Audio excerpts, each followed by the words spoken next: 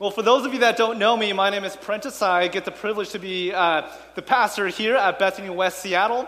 And we are just so glad that you decided to join us this morning, to take a chance on us this morning, especially if you're new. We know that showing up to a new church for the first time or just visiting is a bit of taking a risk. And so I just want to say thank you for doing that with us. And as you walked in, you received a program. You can take notes there if you're interested in that. But also you found a Connect card. And if you are new, we would love to know that you were here. You can fill that out, and on your way out, there's a Connect table. You can throw that in there. And just as a way of saying thank you for taking a chance on us and letting us know you were here, we'll just give you a Starbucks gift card. But if those of you, if you just have prayer requests or hi, you want to join us? Or if you're just interested in, in getting involved in whatever capacity, you're welcome to fill that out, and we'll send you some information accordingly. So, again, thanks for being here.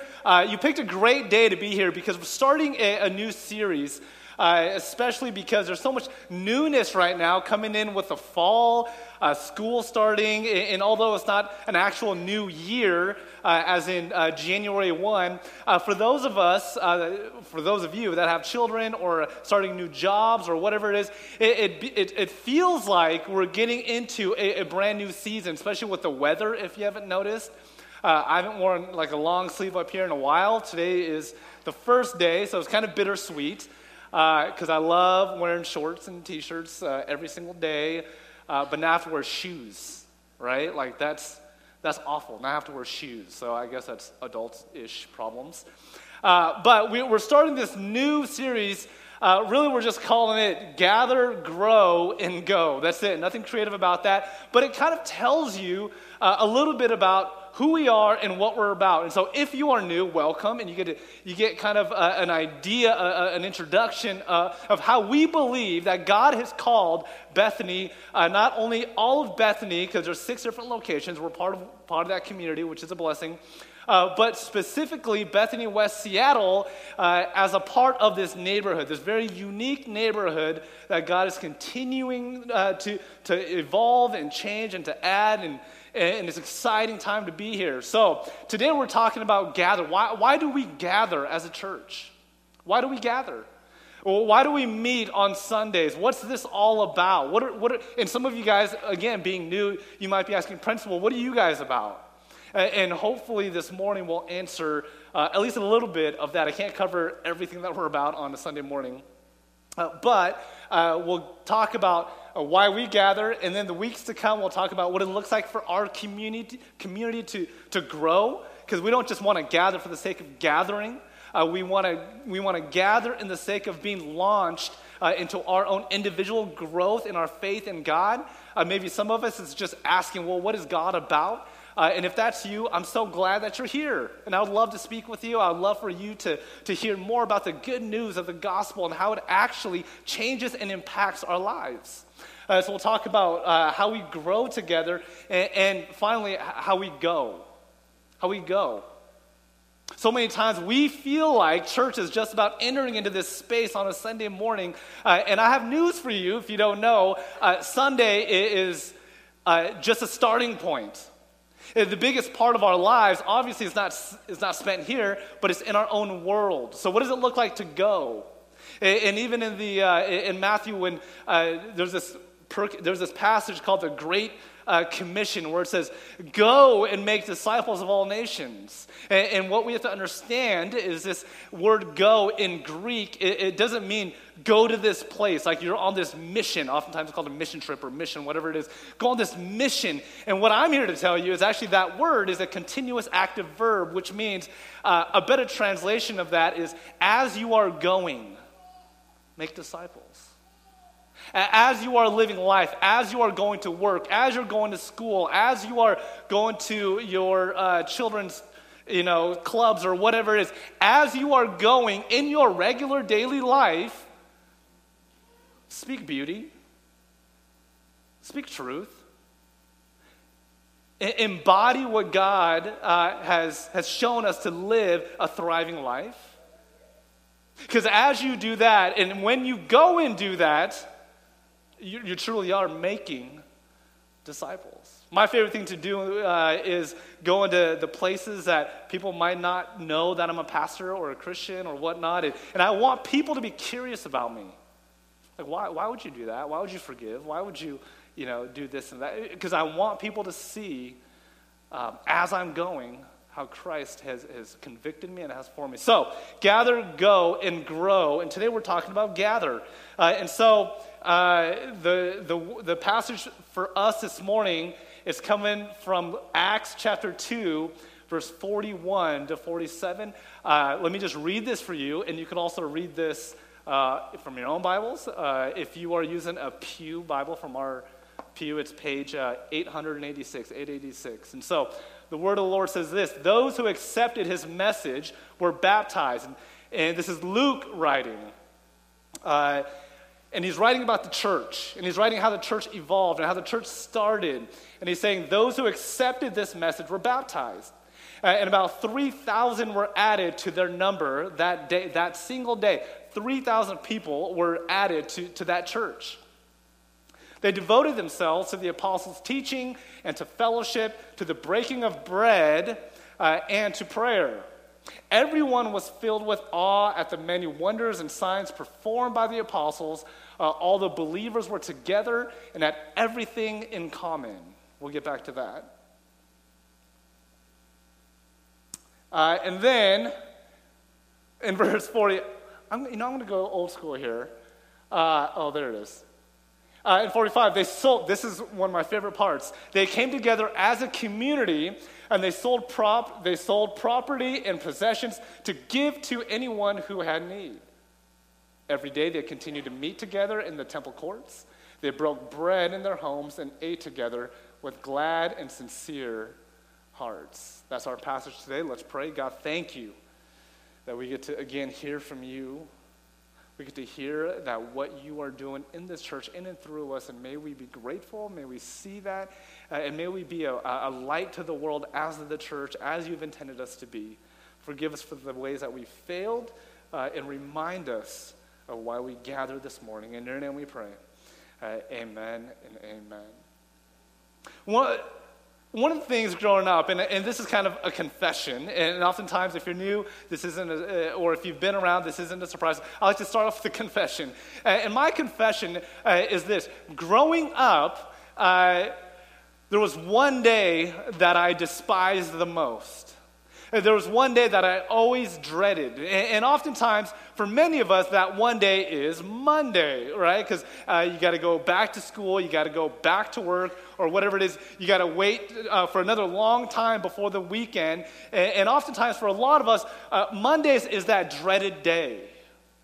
And for me, when I was growing up, that dreaded day was actually on a Sunday. Sunday was the most dreaded day of any other day of my life, because I could always see it even now, where it was always this back and forth argument that I had with my family about going to church. We had this struggle with me saying, I don't want to go to church. I don't want to go to church. And maybe some of you guys here are experiencing that battle with children even this morning. Although side note, I love when they're saying, kids are dismissed, and they're like, yeah, and they all run downstairs. I don't actually know what's happening right now, but apparently they're having a good time.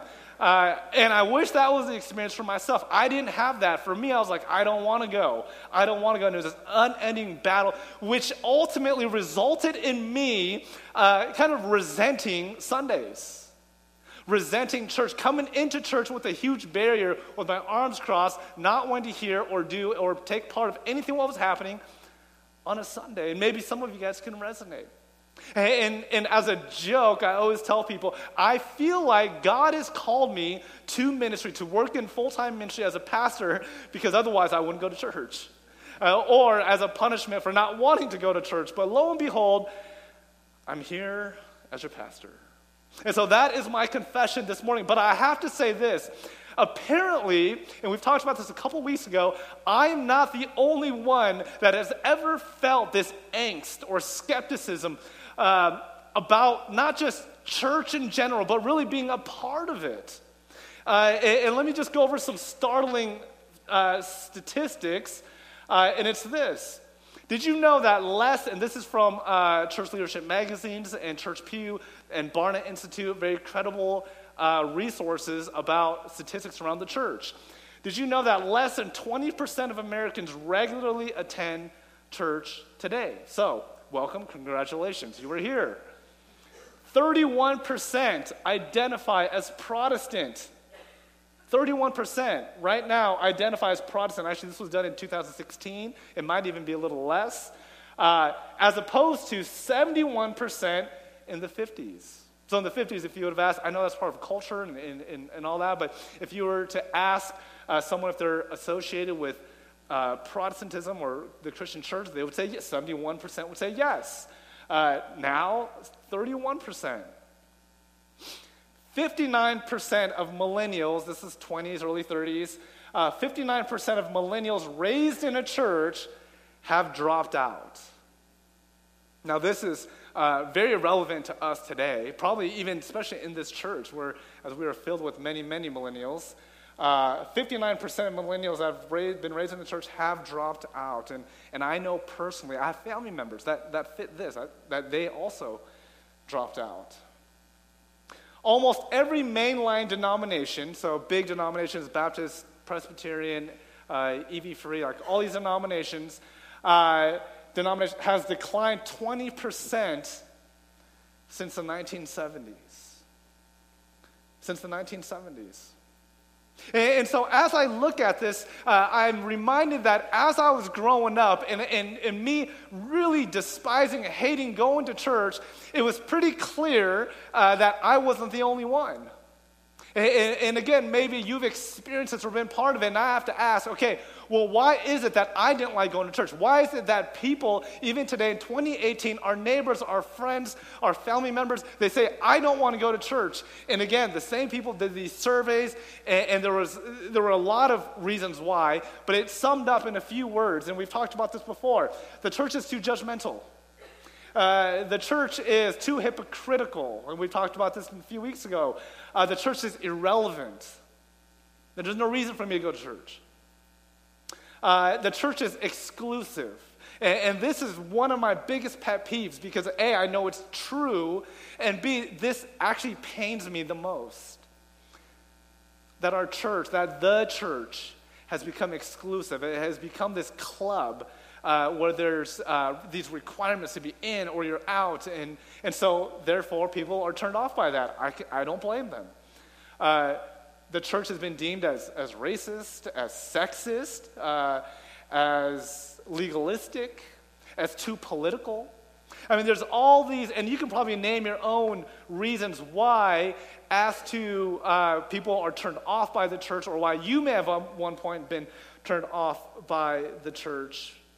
And I would say this, or ask this. Have you ever experienced any of this? Have you ever seen this?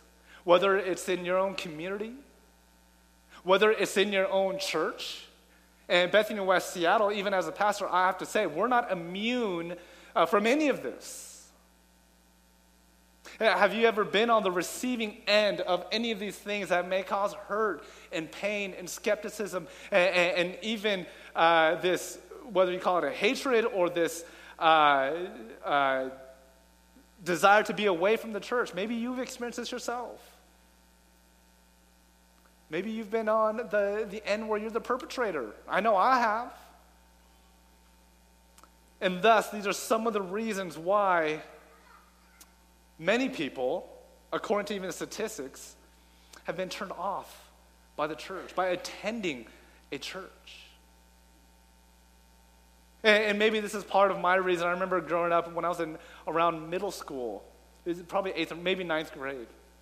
I remember being in a big group of people at church, already something that I didn't want to go to. And maybe it was a sense of me feeling kind of left out. I've always had this sense of being left out in the church, or like I just didn't fit in. There's something about the church that just didn't work for me, that I felt a little bit on the margins. Many of you have heard this story where I grew up predominantly in as a child especially, with my family, a Korean church, an immigrant church. And a lot of people at the church were immigrants, or they didn't speak English very well. It was very Korean-based. And here I was, where I was like, well, I'm Korean-American, I'm American, but I'm not just American, I'm also Korean. And so there's so many dynamics that made me feel like I wasn't actually part of the church.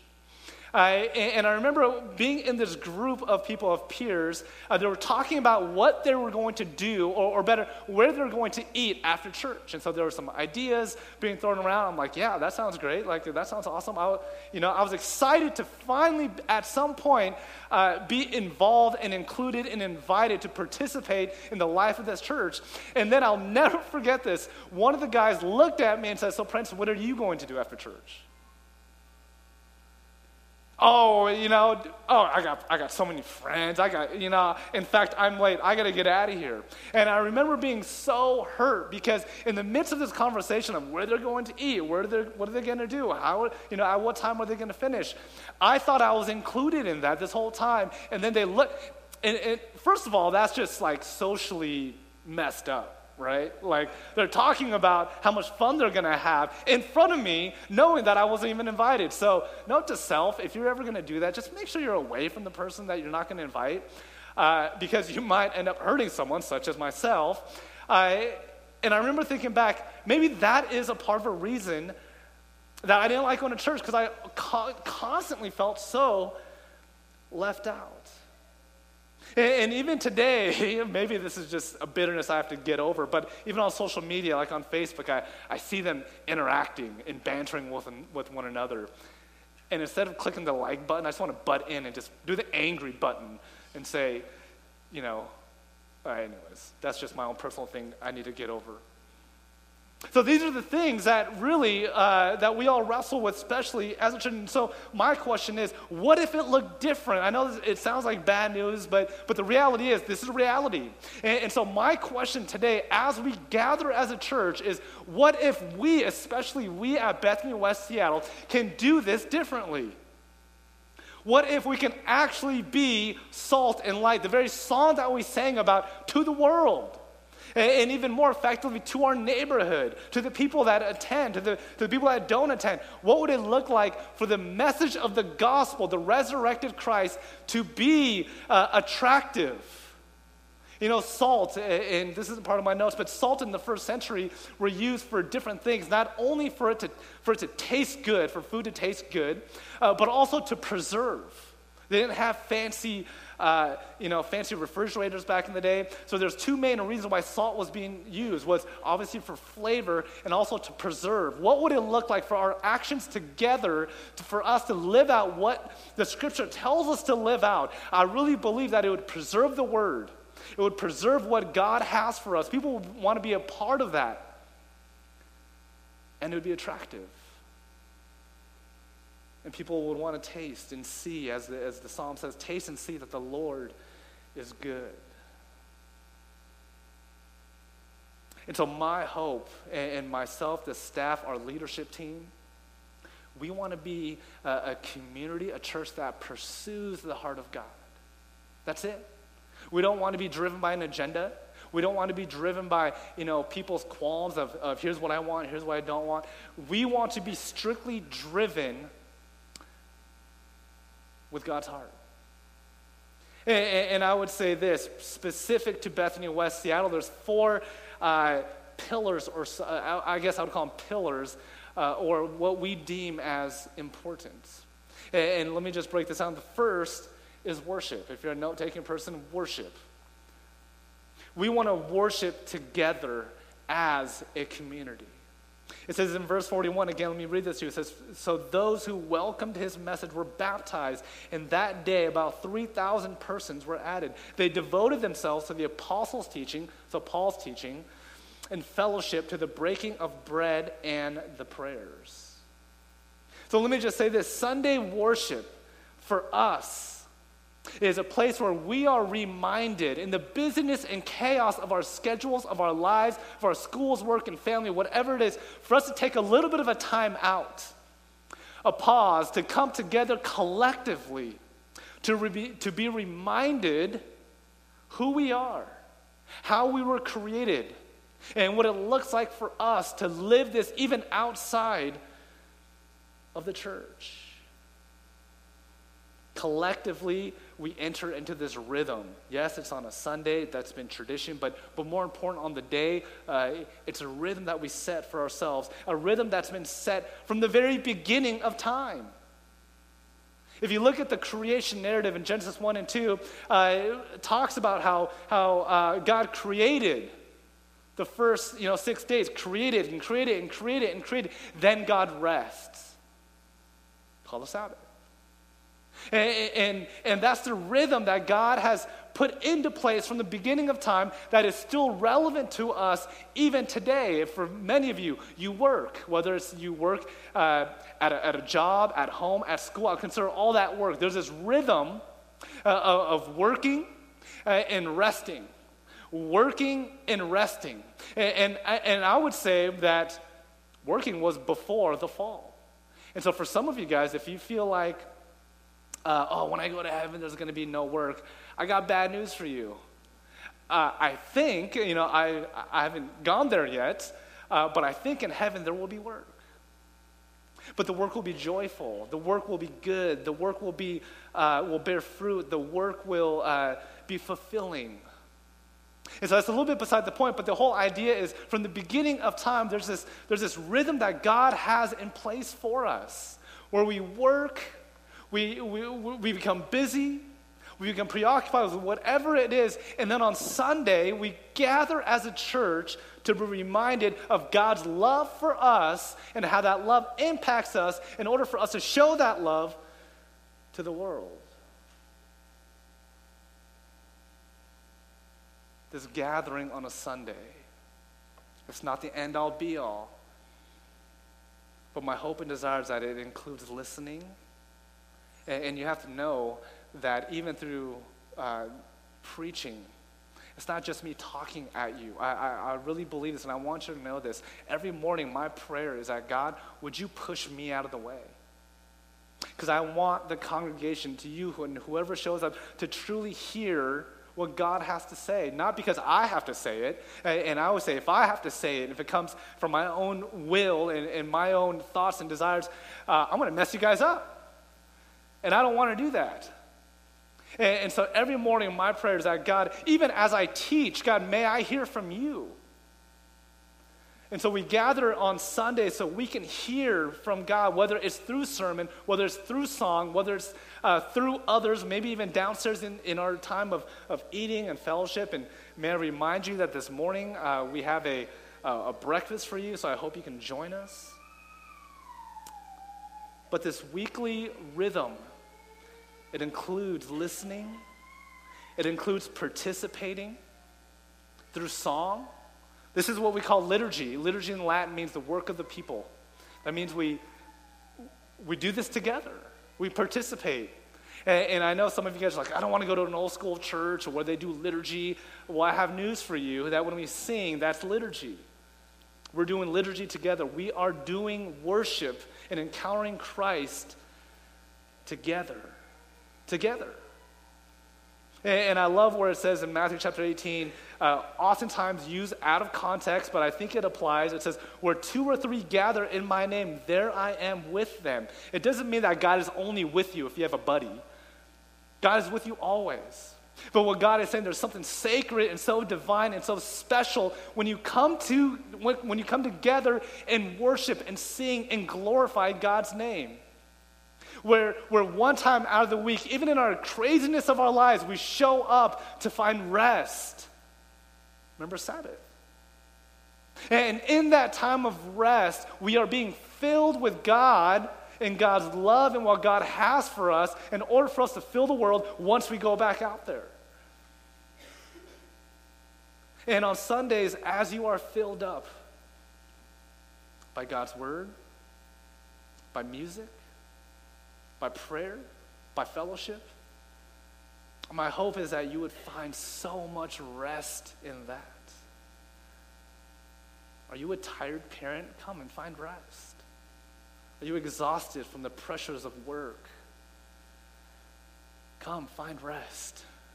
Are you depressed? Are you lonely? Are you anxious? Come, find rest. Are you addicted? Are you sick? Are you dealing with just baggage and life's troubles? Will you come and will you find rest? Will you just empty yourself here and be filled with God's message of hope and transformation? That we believe as we gather on a Sunday, that it's not just this thing that we check off the list, that when you come and when you leave, there's a bit of a renovation in our souls, where then we can live more beautifully and more attractive to the gospel, where we can be filled up and we can face the day. And my hope is that as we gather and as we listen and as we participate, that you can wrestle. You can wrestle with what I have to say. You can wrestle with the scriptures. You can doubt. You can be skeptical. You can have questions. You can disagree with what I have to say. Believe me, Monday mornings, sometimes I know that some of you guys disagree. You guys let me know that. But that's okay. And I would say that's worship. Wrestle with your faith. Wrestle with the scriptures. Wrestle with the sermon. That's worship. But seek truth.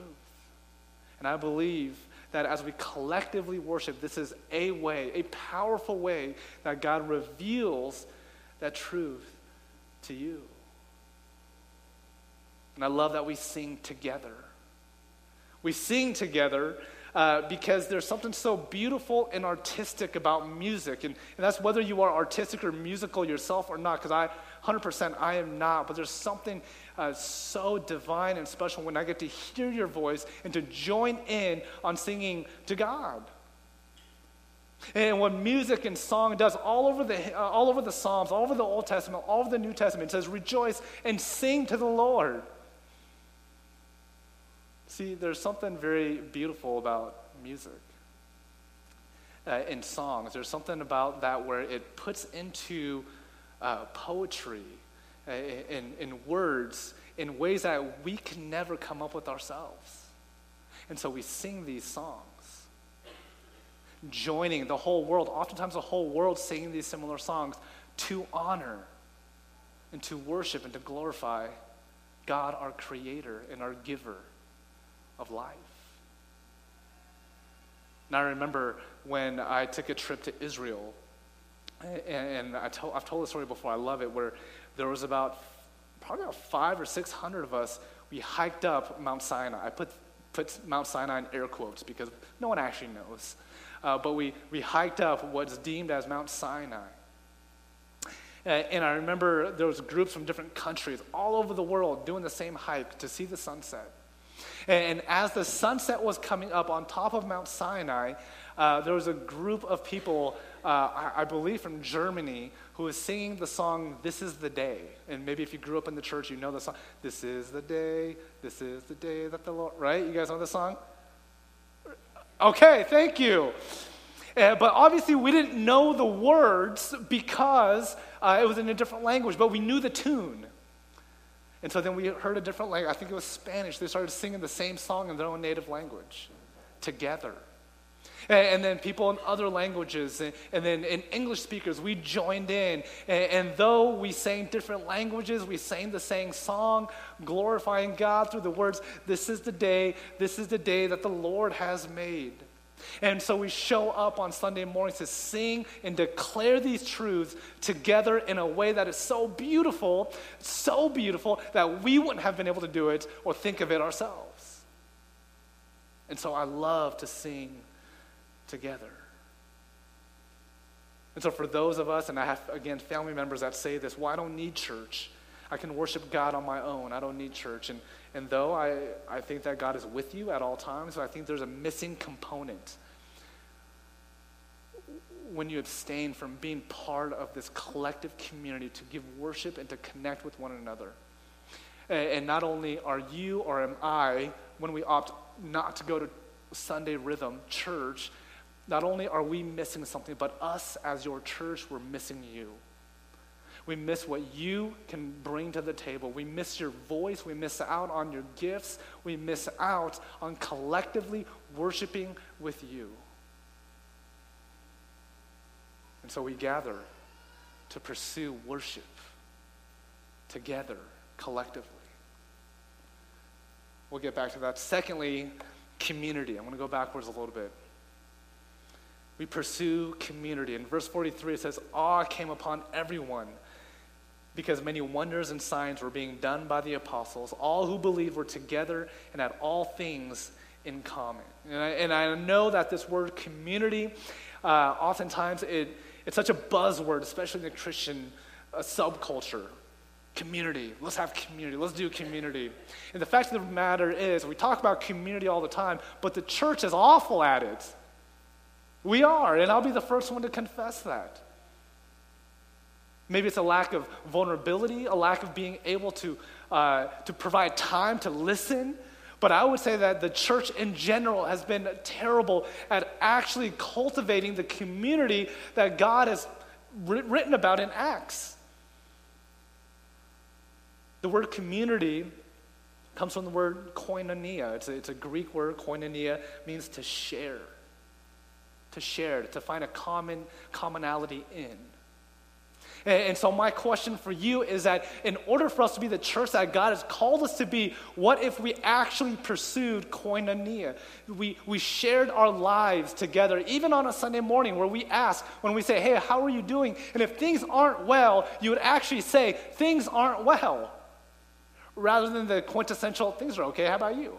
Great, how about you? You can't imagine 100 of us or whatever it is sitting in a room where everything is just grandiose. It's not.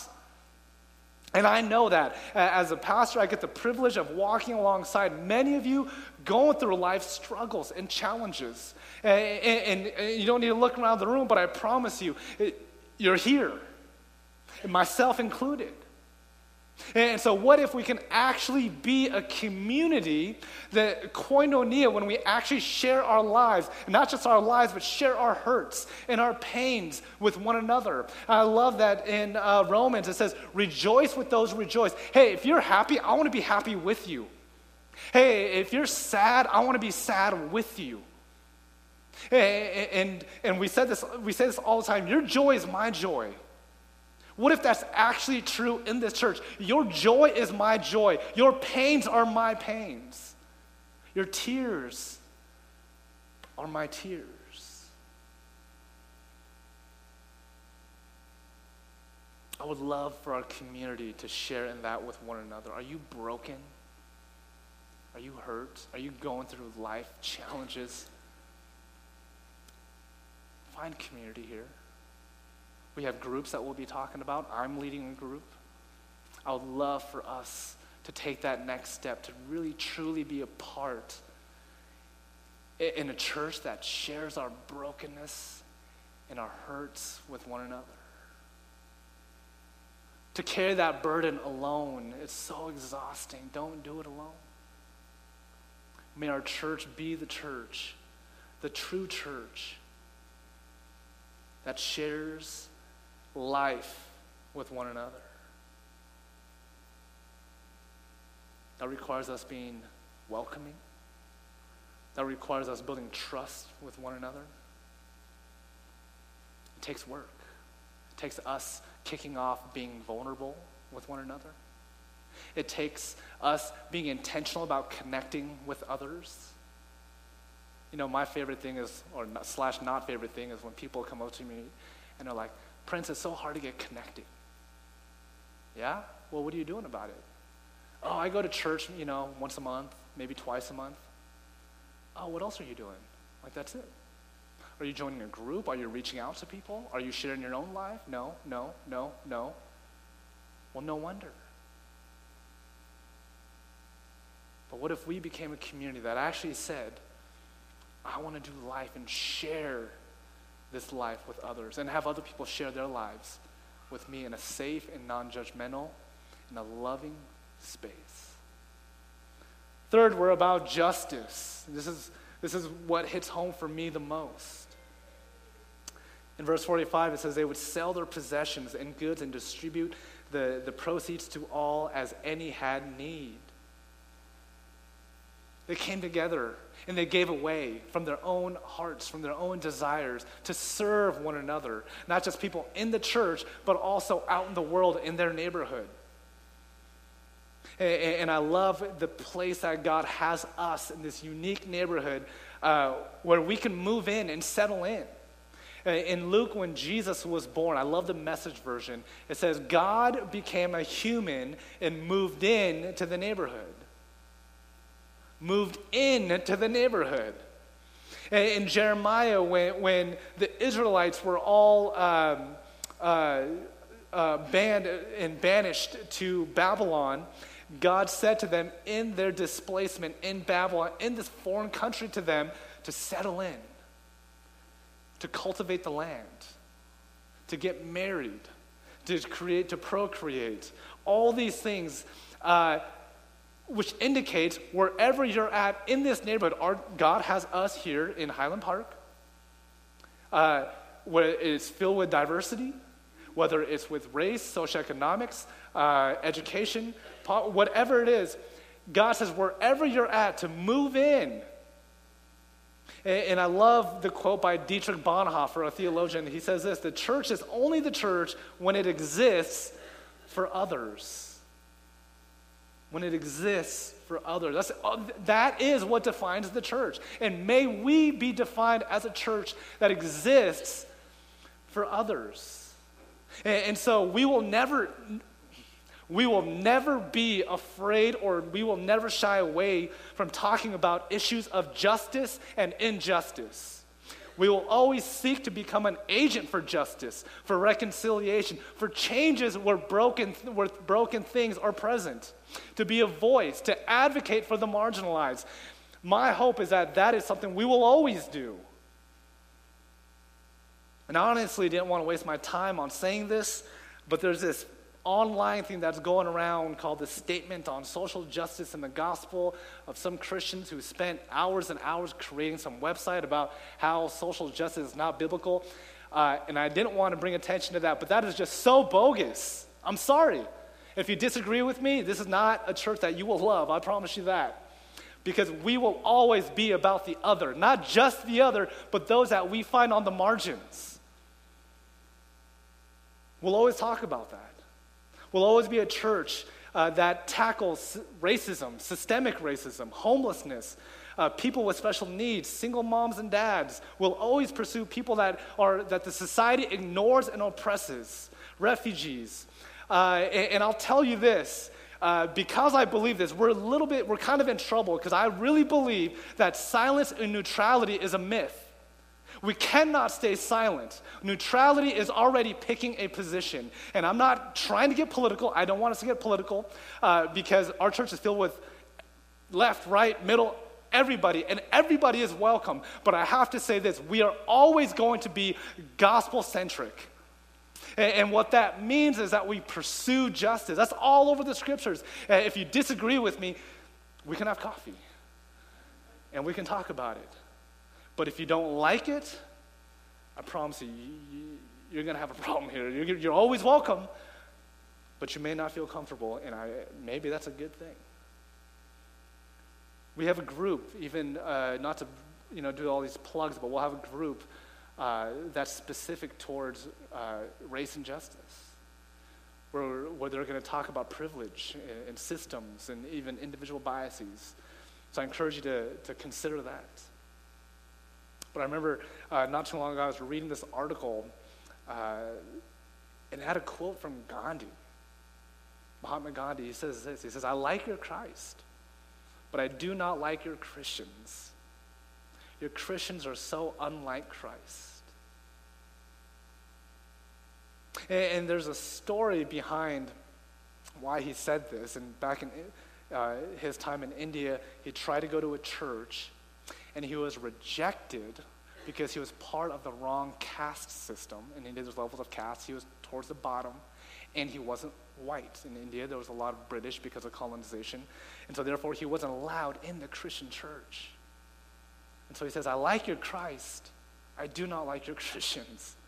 Your Christians are so unlike Christ. And again, this was a time, he's speaking against Christianity during a time where there was, in his time, where there was apartheid in South Africa. There was colonization by the British in India. There was segregation in America. And much of this was done in the name of Jesus. No wonder people were turned off by the church. Some would argue that this still exists today. And may we be a community that worships God, that seeks truth. May we do that together in a community where we can share our lives and struggles and wrestle with worship together. And may that result into us pursuing justice, to weed out what is true and what is untrue, to seek the people, it says that seek the lost, those, and sometimes the lost is us, for us to pursue the hurt and the lonely, that they may experience the transforming power of the gospel of the resurrected Christ as much as we can on any given Sunday. And lastly, would pursue generosity. Generosity. In verse 47 it says they were praising God, having the goodwill of all the people, and day by day the Lord added to their number to those who were saved because of their generosity.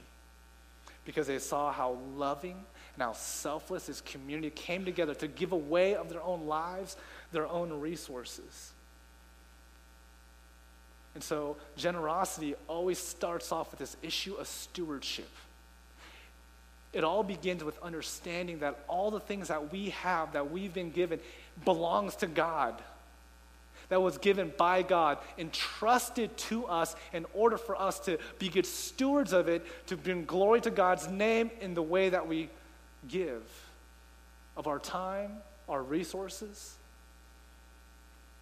And if you remember, and I'm so proud of our church for this, we have a friend, her name is Amy. I'm going to call her up actually in just a moment.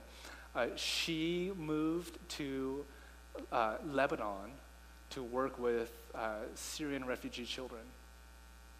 And so we blessed her, we prayed for her, we commissioned her because she's an example of what it looks like to be generous, to give of and sacrifice her life, her time, her resources in order to bring beauty and goodness and growth and education to these children. And so during Lent, and as you can see right below me are these paintings that our friend Tara did every single Sunday. And we sold those, and because you were generous, you bought the beautiful paintings because they were beautiful, and the money went to Amy to continue in what she was doing in Lebanon with the children. And so another just lovely plug is like, if you want one of these, just rest assured, these are beautiful. These were done by Tara, being inspired by the Spirit, just painting. This could be yours. It just sounds like a kind of like an infomercial. This could be yours. But really, like I would love, my goal here is to get rid of these today. Today, all gone.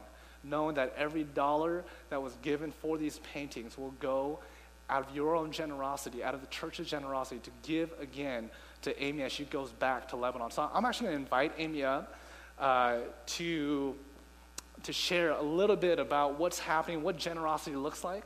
Let's give her a round of applause. There you go. Hi, Amy. Will you, and just in a couple, just in a few minutes, will you share with the congregation what you're doing? Yeah, just what you're doing in Lebanon and how you got plugged in. And so just share with us a little bit about your experience there. So I'm over in Lebanon working with a company called ELIC that places Christian teachers overseas in areas of extreme need where the governments in the country can't really resource.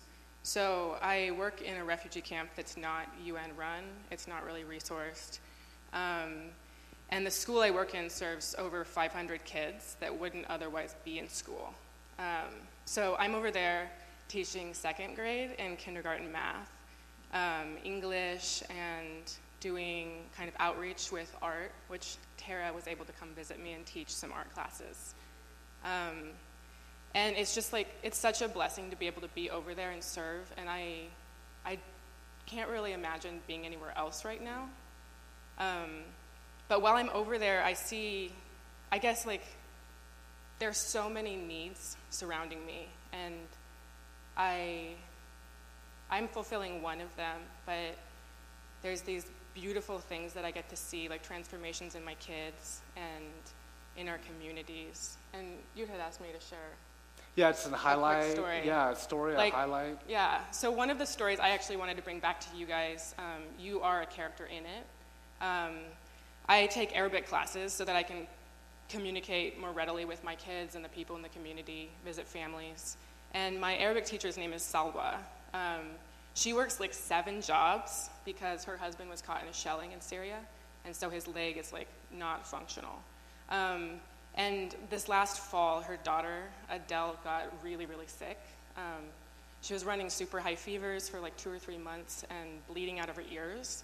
And Salwa's working, she's picking up more and more jobs, trying to make enough money to send her daughter to the hospital, right? And she brought her to 5 or 6 different specialists. These people are like, we can't do anything. Like, your daughter's just gonna probably die, we don't know. Like, we can't tell what's wrong. And so we finally recommended a doctor, and she took her, and it's like a very like normal surgery that this girl needed. Something that here is fixed in the hospital when your baby's born. Just like an issue with the tubes in her ears. And so my team and I were sitting here, and like this woman, she teaches all of us Arabic. She's such a support for us and such a kind presence for us in that area. She's always super welcoming. When I'm sick, she brings me food. She's just beautiful. And so we were trying to figure out some way that we could help her and her daughter. And we're looking at nonprofits and all of these different routes to get Adele surgery. And while this is happening, Tara's over here painting. And I didn't really know, like she had told me it was happening, but I wasn't sure what was going to come of it at all.